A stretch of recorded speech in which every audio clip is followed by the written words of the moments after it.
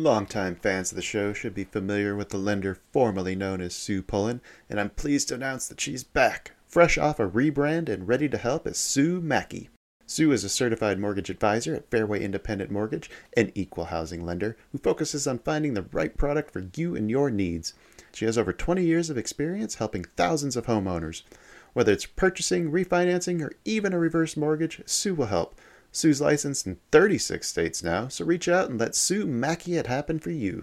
The best way to reach her is just give her a call at 520-977-7904 or in an email, spullen@fairwaymc.com. Fairway Independent Mortgage has an MLS number of 2289. Sue Mackey has an MLS number of 206048. That email again, spullen@fairwaymc.com, and that phone number is 520-977-7904. Shoot Sue an email and let her know she needs to update that address. Disclaimer time. This is where I tell everyone to lighten up. It's just a podcast. Trading is like that roller coaster at the amusement park. Thrilling, unpredictable, and potentially stomach-churning. What works for one person might leave another clutching their hat in the wind. Our hosts and guests, they're awesome, knowledgeable, full of insights, but we're not financial advisors. So don't rush to make any investment decisions based solely on our banter. Always consult with a professional or do your own research. Plus, let's face it, we like to have fun, laugh, enjoy the trading ride together. It's all in the name of good podcasting fun. So remember, take it easy, don't bet the farm, and keep your seatbelts on at all times. Thank you for listening. Hello, everybody. Welcome back to the China Shop, home of the Band of Traders. I'm your host, Kyle, and joining me today is the founder and CEO of Market Taker Mentoring, Dan Passarelli. Dan has also authored 2 books on options trading, Trading Option Greeks, and The Market Taker's Edge. So there's plenty for you to check out after listening to today's interview. But before we get into that conversation, please feel free to reach out with any suggestions, corrections, or questions for future guests. You can do that via email at bandoftraderspodcast@gmail.com, or you can join our free Discord server where a bunch of amazing people gather to share our struggles and lessons learned with other like-minded market aficionados. And if you'd like to learn more about how Dan trades and what he has to offer, you can visit markettaker.com or grab a copy of one of the aforementioned books. All those links will be in the episode description, so you can explore them after we get to know Dan. Speaking of which, how are you doing today? Hey, Kyle, I'm doing great. So tell me a little bit about yourself. Like, how did you get started in the markets? Like, how did that journey kick off for you? Yeah, so my journey into trading started, kind of a long time ago, but it's okay. Yeah, mine too. But after college, I graduated with a bachelor's degree. I was in Chicago, and I printed up a stack of resumes, which I don't know if that's really even a thing anymore. Put on a suit, which is also not a thing anymore. Not really. And I literally knocked on every door of the Chicago Board of Trade building, handing out those resumes. And ended up getting myself a job as what they call a runner, which is a totally entry-level position. So I was down on the trading floor. And that's the guy that like takes the orders from upstairs and runs down to the floor and tells the guy what to execute at? Yeah, and typically gets yelled at on a regular basis. Right. Not fast enough. Yeah. Not fast enough, too fast, whatever. It doesn't matter. Oh, God. Yeah. And then, I was down on the trading floor and I learned. I learned from other traders who were really great traders, printing money, and some who were clerks just like me, trying to figure it out together. Mm-hmm. And eventually worked my way up. I found myself a backer and became one of the biggest traders in my pit. Really? And that's how I got into the trading side of this. So you said you went to college, but I'm guessing you probably didn't go to college for trading, right? Because I haven't really seen a whole lot of coursework that's offered at the institutions for this kind of stuff. No, there really isn't. And you know what? I don't actually even talk about this, but I took an option. I was a finance major, mm-hmm. And my options and futures class was my worst class. I mean, truth be told, it was like, the last semester, senior year, I'm going to graduate anyway. Okay. I had a D going into the final exam and still ended up with like a B in the class. I must have got every question right on the exam. I finally applied myself. I've always been good at test taking, but never so good at doing the coursework. So the tests were always what kept my averages up. So sorry. It's actually kind of funny because I remember talking to somebody who does a lot of like agricultural stuff, and he had actually mentioned that like farmers seem to get like a better education on the futures market because they have to use it for hedging their, their crops. Like they have like a real need for actually knowing how to navigate those markets. Yeah, yeah. I got a little bit into that end of it a while back. I mean, most of my trading career has been in equity options, stock options. Yeah. But I traded corn options for a while and had a little bit of an experience learning how that all works. And it's interesting. I mean, there's some farmers who, they're just small farmers and it's just passed down generation. They don't do much with it. Mm-hmm. But then there's some of these farmers who just like, man, they're just like, they've got it down. I'm surprised nobody goes and tries to recruit farmers for their trading firms anymore, or do they? I don't know. I got a friend in town who's like a broker, like a commodities broker, and he works with a lot of farmers. Mm-hmm. And he's just always complaining that they don't listen to me. They lose money and they say, "How did this happen?" And you listen to your broker. So I don't know. Well, speaking of losing money, then are there any like key, big, expensive lessons that you point to, or you can look back on and like say like, hey, this was a key moment in my development. I learned something very valuable here. Yeah. Oh gosh, so many times. I know, right? Yeah. I mean, now, well, I'll fast forward and then I'll rewind a little bit here. Like this nonlinear choose your own adventure, which I'll talk about later. Don't let There me we go. forget. Nice. All right. But like now I work with a lot of retail traders. I started a trader education company, Market Taker Mentoring. Mm-hmm. And, I tell people learn from your successes, but also your failures, and your failures probably end up teaching you a whole lot more. Yeah, we've been a big proponent of that. It's only a failure I say if you fail to actually learn the lesson that it presents to you. If you ignore the lessons, then it was completely worthless, and it is absolutely a failure at that point. Yeah. And one thing about that though is that the market is like a cruel, expensive, and not very good teacher. Right. Doesn't tell me when to take notes. It doesn't. Right. What are you trying to tell me? Speak plainly. Yeah. And it's like, oh, well, I see I did this wrong because I lost a bunch of money, but can you tell me what I did wrong? And the computer screen with the chart on it doesn't answer. No, never does. So, it's important to have a community. And I'm sure people who listen to your show know that because you've built this community here. So, yep. It's a huge part of what we do. I think you have to have somebody that you can, one, hold you accountable to show like, hey, these are the things that I'm doing. Somebody that can pop up and be like, hey, maybe stop shorting the top there on a strong bull move. Like that's probably not the best move. There's things like that, but then there's also the idea sharing, like being able to get exposure to like the way other people see the markets. I think is huge. Like it may not be something that you ever use, but just getting exposure to it and being able to pick and choose the things that you like, I think is huge. And that's what makes a community so great. Yeah, it really is. Because, like one thing that we talk about in our community is that like every trader trades different. Mm-hmm. People come to Market Taker and they expect for me to make them into another me, but I mean, it's just not possible. And it's not because I'm smarter or better or prettier or anything. I might be prettier, but wow. We'll let the audience judge that.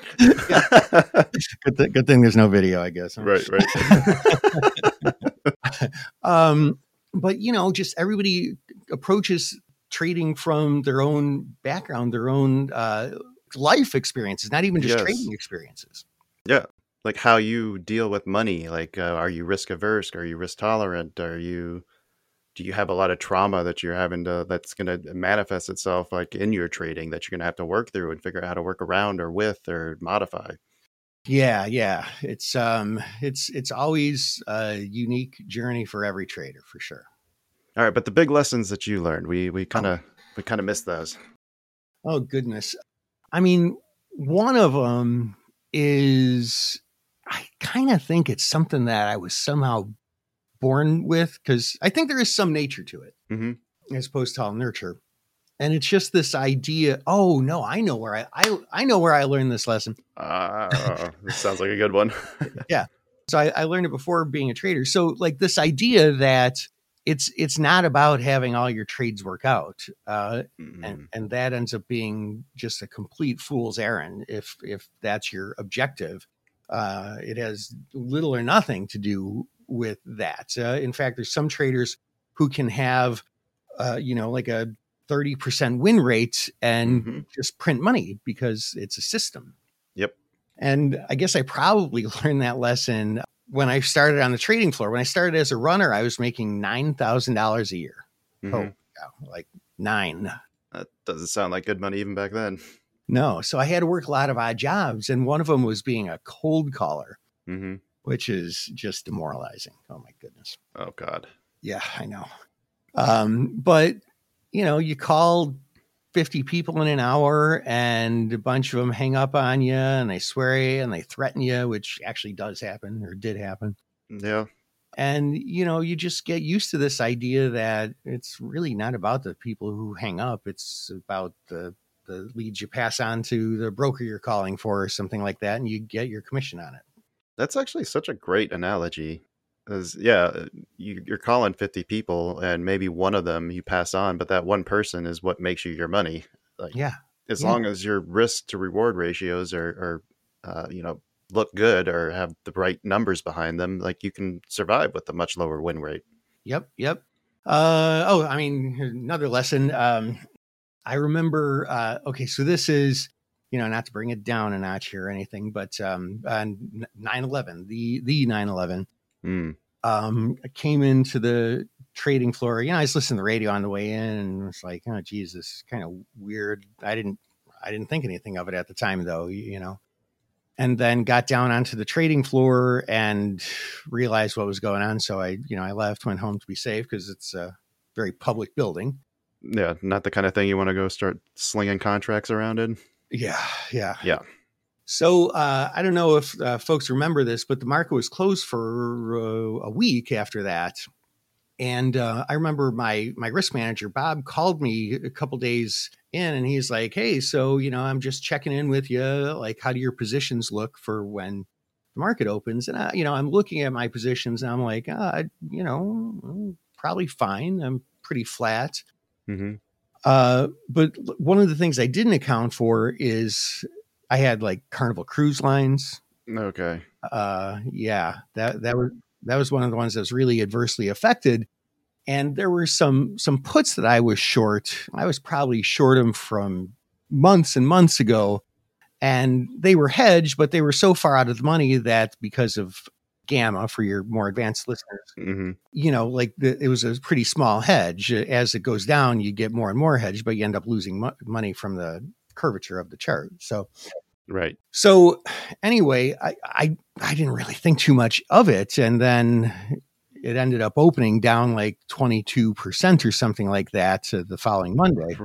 Right. And I was like, oh, well, there's $320,000 that it's going to take me a while to see again. That's a tough one, though, because that's not exactly something that you can really plan for, is it? I mean, the markets were closed. You had nothing you really could have done unless you'd foreseen it happening. Well, I mean, I guess that's where this part of the lesson comes from. Like after the fact, no, you can't do anything. Mm-hmm. But there's something that people talk about a lot in option trading, especially black swan events. Yep. And that was one of them. And it's very important to know that these things can happen. If you're putting on positions where you grind out profits steadily and steadily and steadily, but if this one highly unexpected event happens, you get annihilated. Mm-hmm. I mean, if you only trade for a month, then it probably won't happen. But if you make a career out of it, it's going to happen one day. Yeah, if you're 20 years in the markets, you're going to see some shit. Yeah. Yeah. I mean, just look at what we've seen in the last 5 years. I mean, there's been quite a few interesting events that have happened. Indeed. Okay, so I've been diving into like I started a new series with Eric Smolinski. I don't know if you've ever come across him. ES Invest is his brand name. Mhm. He does a lot of options, educational stuff, and we've been doing this series where he's been teaching me over the last like I don't know, probably 3 months or so that we've been doing this. So one of the strategies that I've been working on is selling options premium into earnings, trying to capture the volatility collapse Mhm. or the contraction. And it's kind of the same thing there. Like one bad decision could wipe out the entire trading account if you're not careful. Mhm. So trying to navigate or figure out the way to manage that risk has been something that I've been exploring over the last, month or so. Do I do it with position sizing? And that's kind of the way I've leaned towards. I can try to buy wings, but you don't want to protect yourself from a black swan event at every opportunity because they're so infrequent that you just end up bleeding money out of the potential returns. You just almost have to kind of eat those when they happen, right? Yeah, I mean, I have an earnings trading system that involves selling premium. It's mostly with time spreads, but it's like there's a lot of criteria. It's a very specific setup, Mm-hmm. and even that system's pretty tight and has a very consistent win rate. But yeah, you're right. Like even with a limited risk time spread, you're still going to have some lemons now and then. Mm-hmm. And yeah, so really, I mean, you just kind of have to take your lumps, right? Just make sure that you're never putting yourself out there so much that that one event is going to bankrupt you completely. Yeah, I think right. that's kind of the lesson, right? Yeah. We call it risk of ruin. That's a good phrase. I like that. Yeah. So you've been teaching for quite some time now. I was looking through kind of like your history, and like you joined the CBOE in 2005 as an instructor. You've worked with a lot of retail and institutional traders. I'm curious about your experiences doing that. Like, what are some of the key things that you've taught people that have really resonated with them? Like, what are some of the questions that you tend to get more frequently? Well, just to have a general category here, one of the things that's really a tenet of everything that we teach and everything we think about is, it's a couple of things. One is that this is an edge-based endeavor. Mm-hmm. We're not going in there because we know we're going to be right. It's all about probabilities. Yes, it's all about probabilities. And, it's kind of like the old, if you took a statistics 101 class, if we played this game where I flip a coin and every time heads comes up, I give you $1, how much would you pay to play that game? Right. If I don't have to pay when it flips tails? Yeah, you don't have to pay when it flips Oh, tails. how much money do I have? Yeah, exactly. Right. Yeah. Well, per flip, right? Yeah. Per flip. I mean, there is a right answer there, but I'll tell you what, a lot of people, when they are first posed that question to, they're like, wait, oh, I have to pay. Oh no, I'm not going to pay. It's like, well, there is a value here. You either win $1 or nothing happens. Like this is a good game at a certain price. Right. And to me, that's what option trading is about. Unfortunately, there's a lot more moving parts and it can be trickier, but we use volatility is a great source of edge for option trading.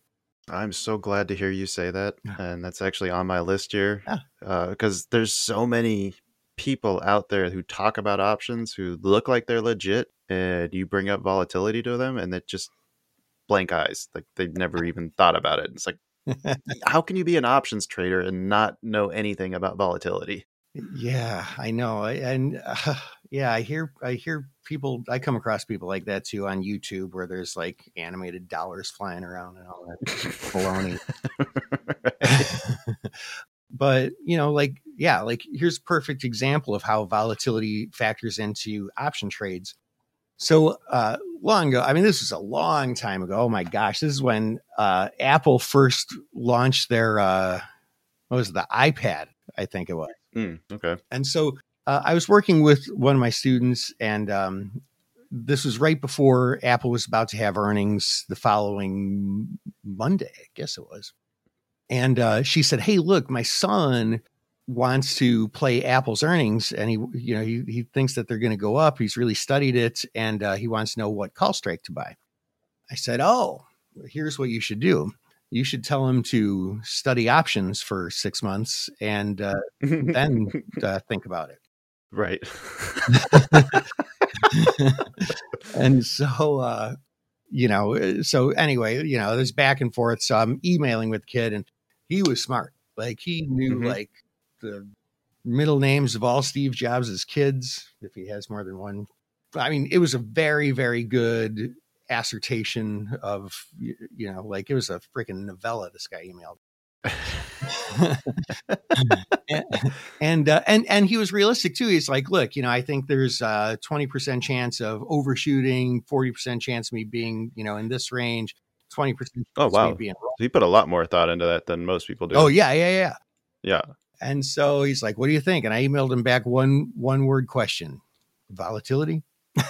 And so long story short, he goes and he buys some calls, and lo and behold, he was right. Apple was up like a lot. I don't know, 15%, 20%. I forget what it was. It was $11. So I guess we could do the math backwards. Oh, good Lord. Yeah. So he buys calls. The stock is up massively.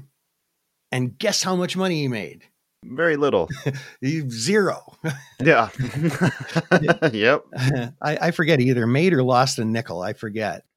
Right. Because, he made the money on direction, on what we call delta. It was just over the weekend. I mean, it's not really timed K on it or theta, but the volatility collapsed because it gets so high going into earnings, like what you trade. And he was on the wrong side of that. You're arguably on the right side of it, but he was buying options. And even though he was so right directionally, he called it perfectly. When the volatility collapsed, that sucked away all of his profits. So when you first posed the question that he asked you about what strike should he buy, my first thought is you should be going as deep in the money as you can or buying shares. Yes. if you are that convicted on direction, like you need something that's not going to have, you need to minimize volatility's impact on this trade. Yeah. Which of course would have been a great way to do it, because your Vegas get smaller with really in the money options. So, right. So what did he learn? Did he go back and study? Is he still trading, or is that did that dissuade him from the idea of continuing? Oh man, I don't know. His mom told me what happened, and I never looked back. Who knows? Well, what about some of the other people that you've mentored? Because you do a lot of that with your new company, the Market Takers. What are some of the common issues that you help people navigate? Yeah, I mean, we work with beginner traders, intermediate traders. We've trained people to become professional traders. Kind of our sweet spot is sort of that people who have tried option trading and maybe they haven't been able to make it work, or they made it work okay, or they make it work, but they know they can do better. And I mean, aside from setting up trades with that, I mean, there's really two parts to trading. If you can master these two things, you're going to be a great trader. A, trade with edge when you get into it. B, manage your risk. That's it. I mean, I don't want to oversimplify here, but that's as simple as it gets. It's as complex as it gets. What's the saying? Profits are a byproduct of good risk management. Nice. I like it. Yeah. And just this idea of having a plan, having a trading plan, following your trading plan. That's the one that, yeah. What they say, the enemy seldom agrees with your plan. So how do you go about helping people learn about edge? Because that is a tough one, because you either have to spend a lot of time back testing strategies in order to prove that there's something there, then you have to forward test it and prove that you can replicate your back testing results. Like, how do you get people, because a lot of people seem to resist putting in that kind of work. They get in thinking that this is going to be, I'm just going to sit at the computer for a couple hours, I'm going to bang out $1,000, knock off and spend it and have fun. Yeah, well, I mean, some of that is just some market Darwinism that occurs, but I know, right? I mean, it's like anything else. If you put in no effort, you get nothing out of it. And so, yeah, as far as doing the back testing and the forward testing and all that, like that's great stuff to put in. In addition to that, looking at just the option Greeks and thinking through what is the best way to structure this position. Talk to me more about that. Do you have any examples? Yeah, like let's piggyback off the Apple kids example that I used. Okay. He had a very, very strong, well thought out forecast, probably put in a lot of time and effort, Mm-hmm. but he chose the wrong way to trade it. Yeah. Had he done something, I mean, had he sold puts or sold a put spread, I mean, he would have made money. Yeah.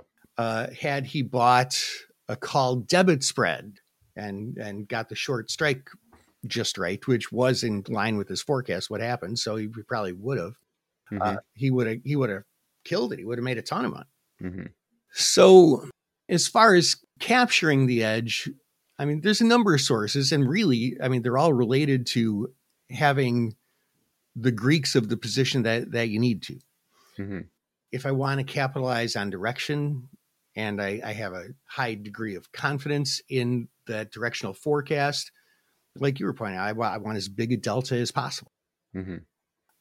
If I'm going to hold the position for a long time, I don't want to suffer by seeing my options decay in value as time passes, which they do. Mm-hmm. So I want to minimize that time decay, whether that's doing an option selling position or hedging it off by doing a vertical spread. Mm-hmm. And then, volatility is the one that's very, very overlooked by people. Hey, look, is volatility right now underpriced or overpriced? There's a saying out there, the only way to make money in options is by selling them. Yeah, I've heard that. I don't believe that to be true either. I've seen people do just fine in both ways. Yeah. And like where that comes from is that, like, I don't know, if you just go shotgun approach and close your eyes and over a 30-year period do nothing but sell options in a limited risk sort of way, might work.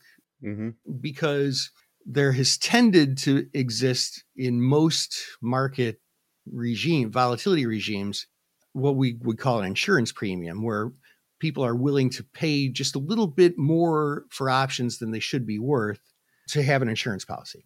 Right. And so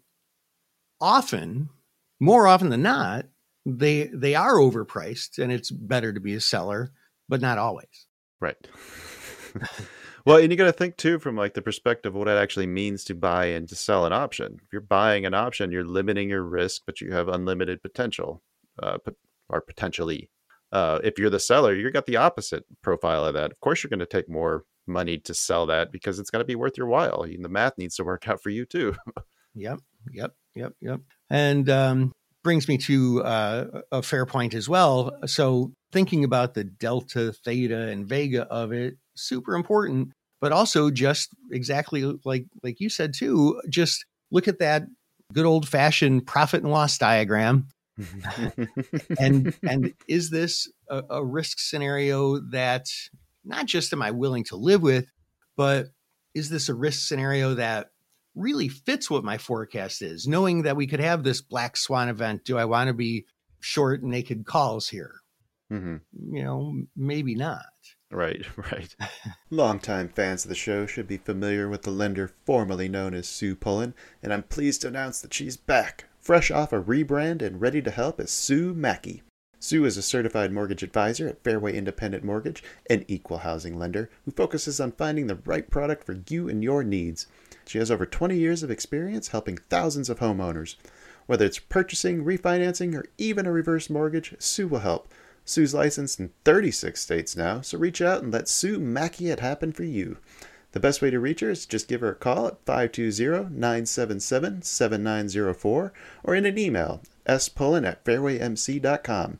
Fairway Independent Mortgage has an MLS number of 2289. Sue Mackey has an MLS number of 206048. That email again, spullen@fairwaymc.com, and that phone number is 520-977-7904. Shoot Sue an email and let her know she needs to update that address. So we've talked a little bit about the Greeks, and I don't know that we've ever really spent a whole lot of time kind of just talking through like what they are and how they're useful. Maybe you want to spend a little bit of time going over some of that stuff if you don't mind. Yeah. That's one of my favorite things to talk about. I figured if you wrote a book on it. So when we look at an option trade and think about all the things that can happen, Mm-hmm.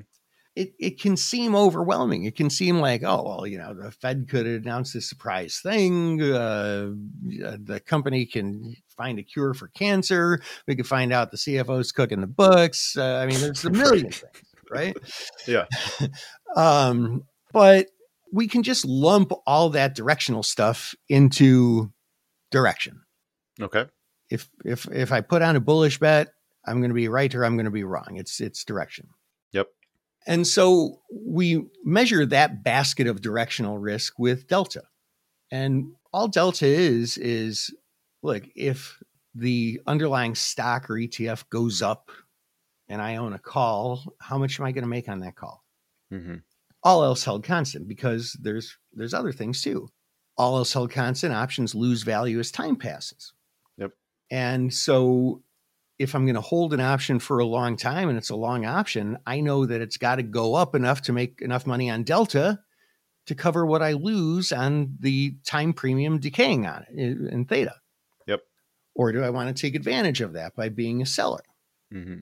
And if I do that, am I doing it in such a way where I'm selling just a naked put and taking a bigger chunk and not paying for that black swan insurance?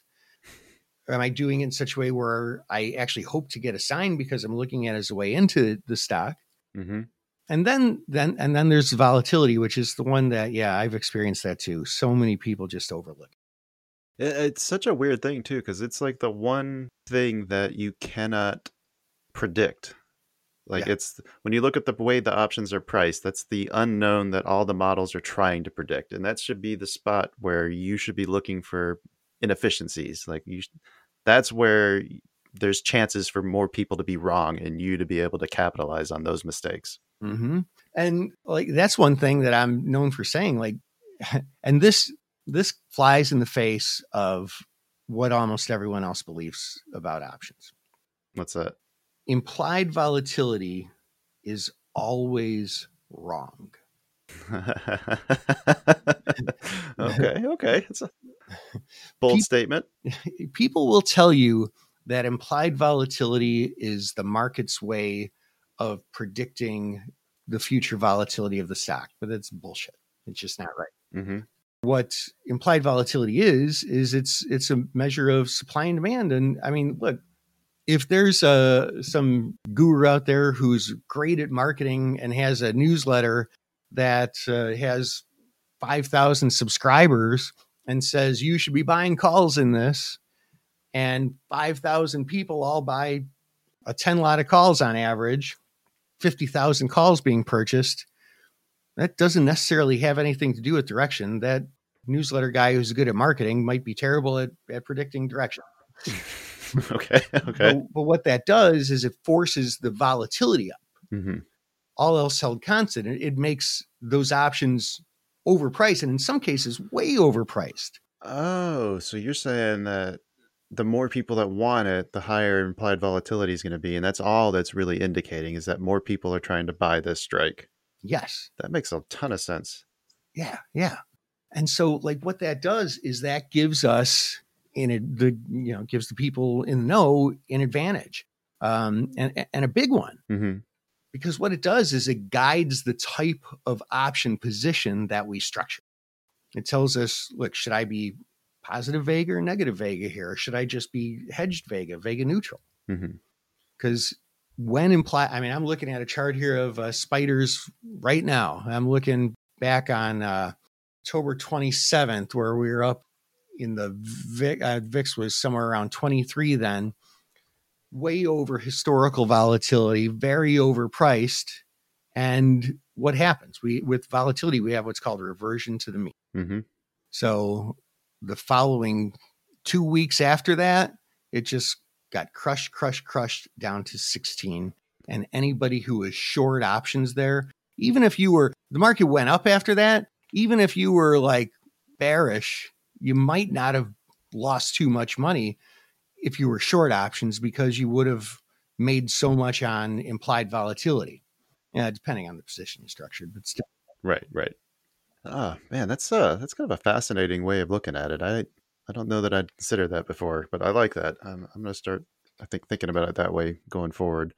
What are some other things like you mentioned earlier in the episode talking about like gamma and how that can affect things? Gamma is one of the tricky ones. Gamma is describing how delta changes. Is that correct? Yeah. And it sure is one of the trickier ones. And one of the reasons why it's tricky is because for a retail trader who is anybody who's not a professional trader, Mm-hmm. if you're trading a 5 lot or a 10 lot or a 20 lot, you're not really even going to be able to measure gamma. Like the numerical value almost means nothing to you. But you still need to understand the concept, and looking at risk diagrams, profit and loss diagrams that your broker should draw out for you if you have a options friendly broker. It's just sort of the curvature of that line. It's like, oh, okay, so yeah, I've got this bull call spread. I'm long the 50 strike, short the 60 strike. I know from reading the basic books that if it goes to 60, I hit my maximum profit. But if it goes there today and there's still 2 weeks until expiration because of gamma, you don't make your maximum profit. You've got to wait because now you're. I've noticed that. Okay, so that's what's going on. Yeah. So yeah, gamma's definitely one of the trickier ones. So what's a good resource if people wanted to learn more about it? I assume your book would be one. Are there any other places that you'd point people towards? Well, I mean, our classes, that's, we talk a great deal about the Greeks and volatility and position structuring and risk management. And just, looking online, you can get a nice superficial feel for it too, without having, the actual training of how to actually use these. But it's a good start if somebody's not familiar with it. Yeah. Investopedia has a lot of good information on there, but it's not going to be very detailed because it's really just the high level overview of that kind of stuff. So if you want to get like a real like deep dive into how these things work, you're probably going to have to go outside of what's free. Yeah. And, hey, look, it's like anything else. Over the past 5 years, I've spent well over $100,000 on my personal development, I guess you'd call it, classes not for option trading. I've done that for 30 years or whatever it is, 26 years, but just on other things, how to communicate information more effectively so I can help people better. You get what you pay for, whatever it is.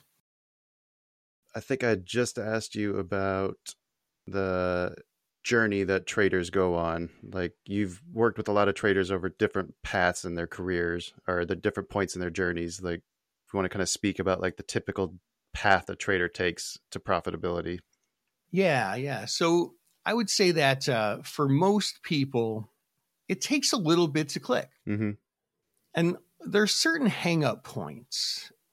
For a good percentage of people, just wrapping your head around puts ends up being a little bit tricky. Mm-hmm.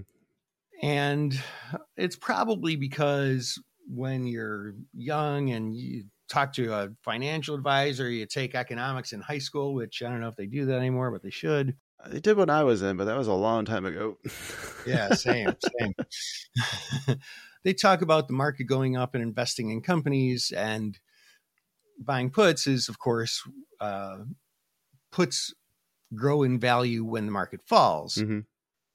I'm a little bit reluctant to say it's a bearish position because it can be used as a hedge, which I would argue is maybe not a bearish position when you look at the position as a whole, but multiple uses, I think we can say. Yeah. So that's one place where people get hung up. Also, the idea, like we talked about before, where it's not about being Nostradamus and being right every single time. It's about playing the statistical game. Another's about getting edge. And the biggest one is the having a plan and following it. And yes. And this is a funny story. I had a guy who's been a longtime student of mine, and he's had some struggles for various reasons. Some of it has to do with just his work life mixing with trading. Mhm. There's just a lot of conflict there. And so I said, okay, look, here's what I want you to do. I want you to write down a trading plan. Mhm. Write it out very, very detailed. And then I want you to write down a plan for following your plan. Interesting. Yeah, because it's kind of, like I said before, or actually Mike Tyson said it best. Everybody has a plan till they get punched in the mouth. I know, right? Because anybody can write out a plan, but those emotions, like when the trade goes massively against you and you go on tilt and you get frustrated, or you get greedy when it's going your way and you say, oh, I'll just let it go a little longer, or you forget you had a trade on and you sleep in, or there's a million things that go wrong. Right. And they are all going to go wrong. So not just having that plan, but knowing that you have really it is a plan to follow your plan. Yeah, I kind of want to talk a little bit more about that. So let's go back to the trading plan. Like, what should a good trading plan encapsulate, or what should be in that? Mm-hmm. The first thing is to do a little soul searching and understanding who you are as a trader. Mm-hmm. What is your risk tolerance? What is your emotional response versus pure logical response? What is your capitalization? How big should you be trading? How do you quantify that? Mm-hmm. Which we tend to do. We should do return on risk. How much am I risking? Because with options, that's not necessarily how much money you're paying. How much you're risking could be vastly different than how much it costs to put the trade on. Yeah, assuming you follow that risk management plan, actually exit when you say you're going to. Yeah. Right. Yeah. And then once you've got that down, what your goals are. Okay. Because we have worked with student traders who, like there's one guy who is 80 years old and had a $10 million account and just wanted to beat the S&P 500 and make sure he protects his nest egg. There's another guy who is a 23-year-old race car driver who wanted to be very aggressive, but do it in a smart way and manage risk. These two people are going to have totally different plans. Right.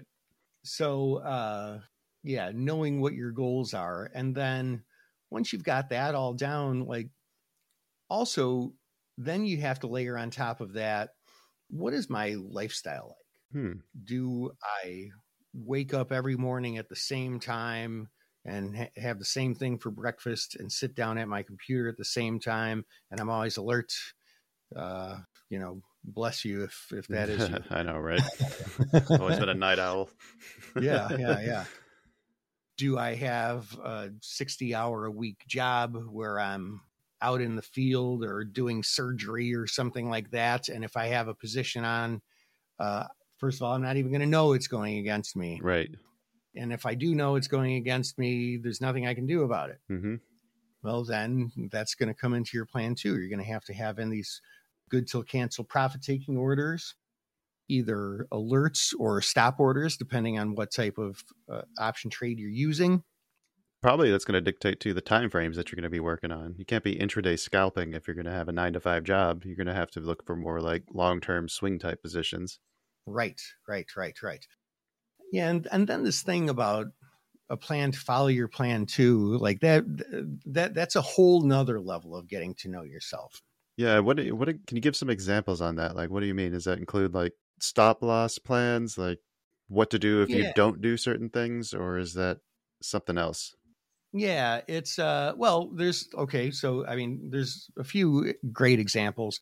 One example is this one guy that I know who has this job where like on Fridays, he just absolutely he's on call for this thing. It's a very important counseling thing. And if somebody comes in with a problem, he's got to be down. He's got to be there. He's got to be there. Yeah. And so you could say, hey, if this happens, I'm going to go to my computer and do this, but you might not be able to do that. Right. So let's go back and review that plan so that you're not setting yourself up for failure. And then, of course, like the cancel if close orders is what I like to call them. Cancel. Yeah. Like, Yeah, I've done that before. I bought these calls at 9, and if it goes up to 12, I'm going to take my profits. It's like, oh, no, but wait a minute. It's almost at 12:50. Why don't we just go up to there now? Yep. Like, oh, that's looking good. Maybe I'll just move my stop to break even and we'll go up to, the next level. Yep. Yeah. So the next day when it gaps lower 50% and blows through your stop, and winner turned into a loser. One thing, I mean, people seem to always think about the entries and try to get the entry. They spend so much time focusing on that, but they don't spend nearly enough time. And I know I've been guilty of this in the past, of thinking of the exit plan.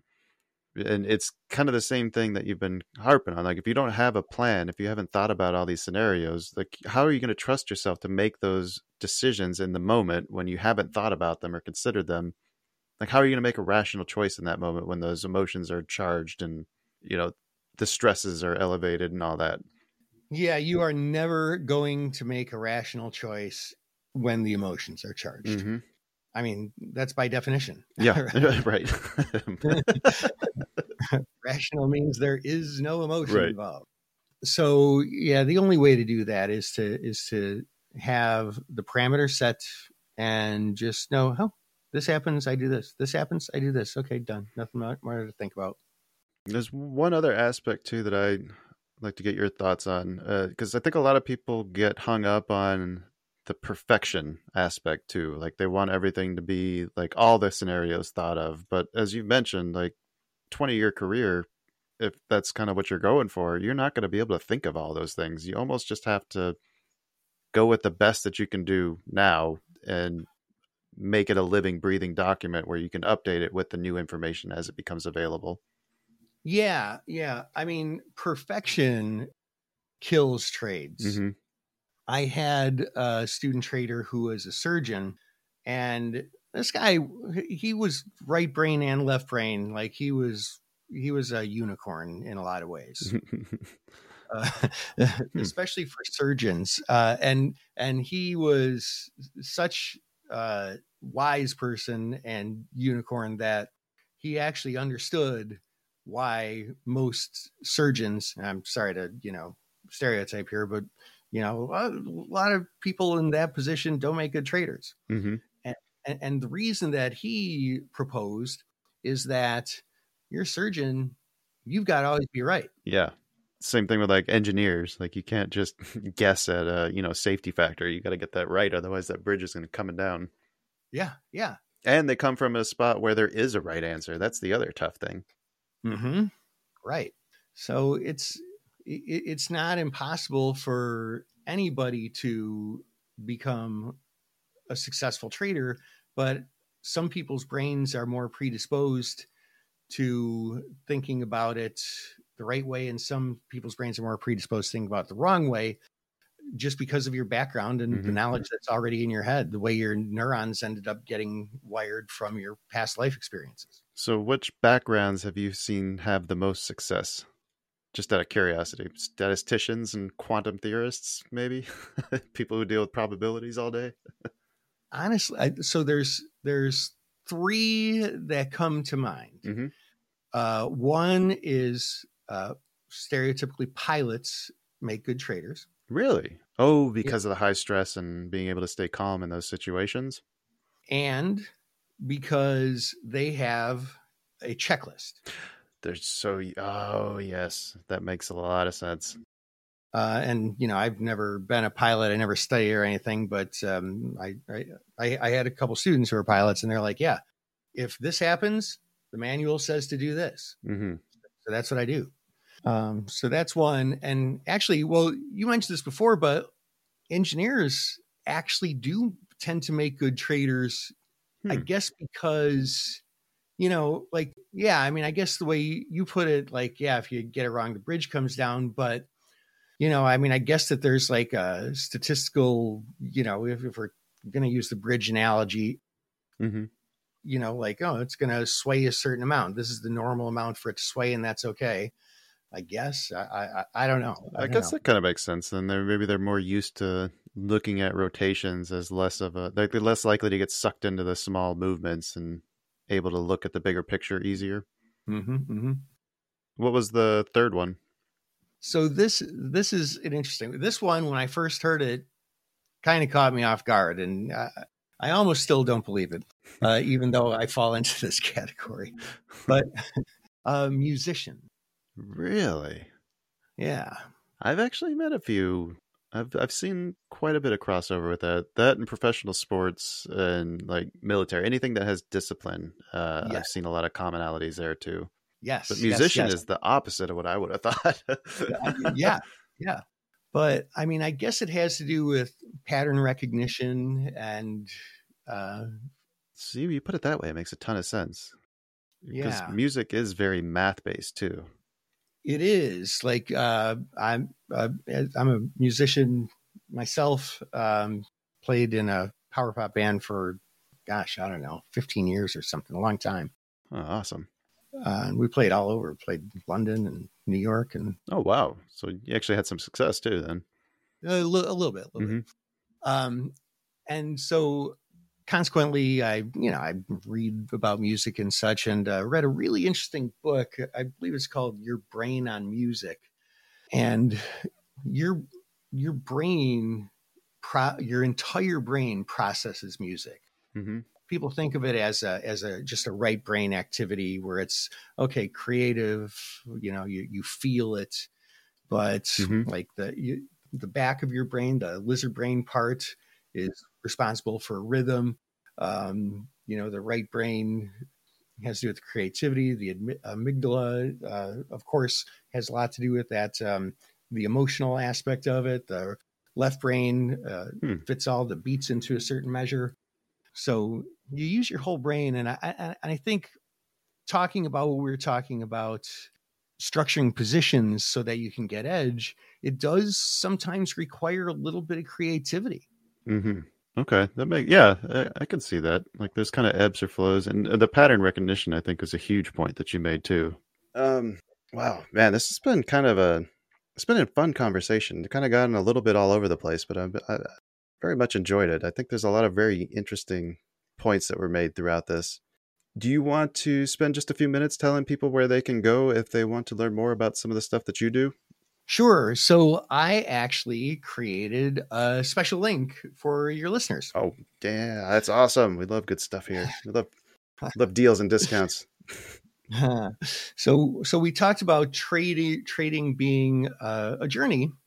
And so Bobby, who works with us, who's like just this technology wizard, he created a link, markettaker.com/band. So market, like stock market, taker, like take what is rightfully yours, 2 T's in a row. 2 T's. Okay. Yeah. Markettaker.com/band is in band of traders. And it's a choose your own adventure video. Oh, that's what you meant by we'll come back to that.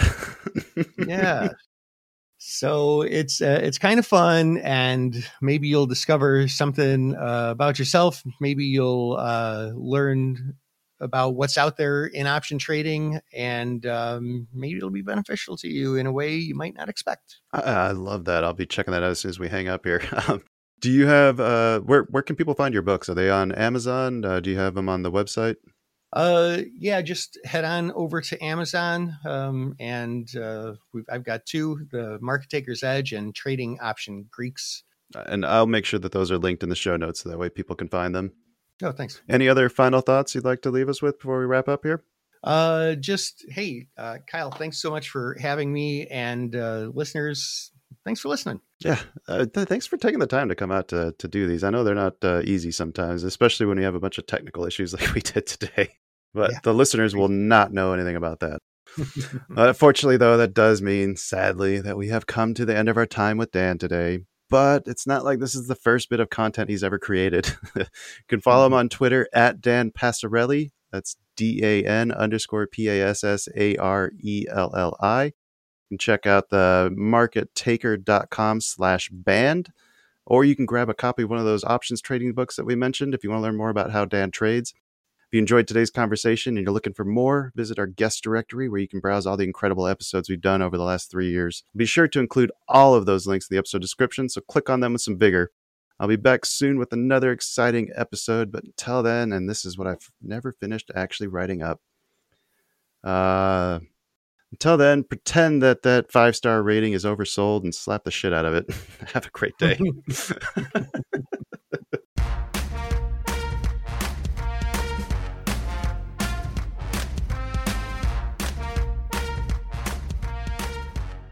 This podcast is intended for informational and educational purposes only. It does not constitute financial or investment advice and should not be construed as such.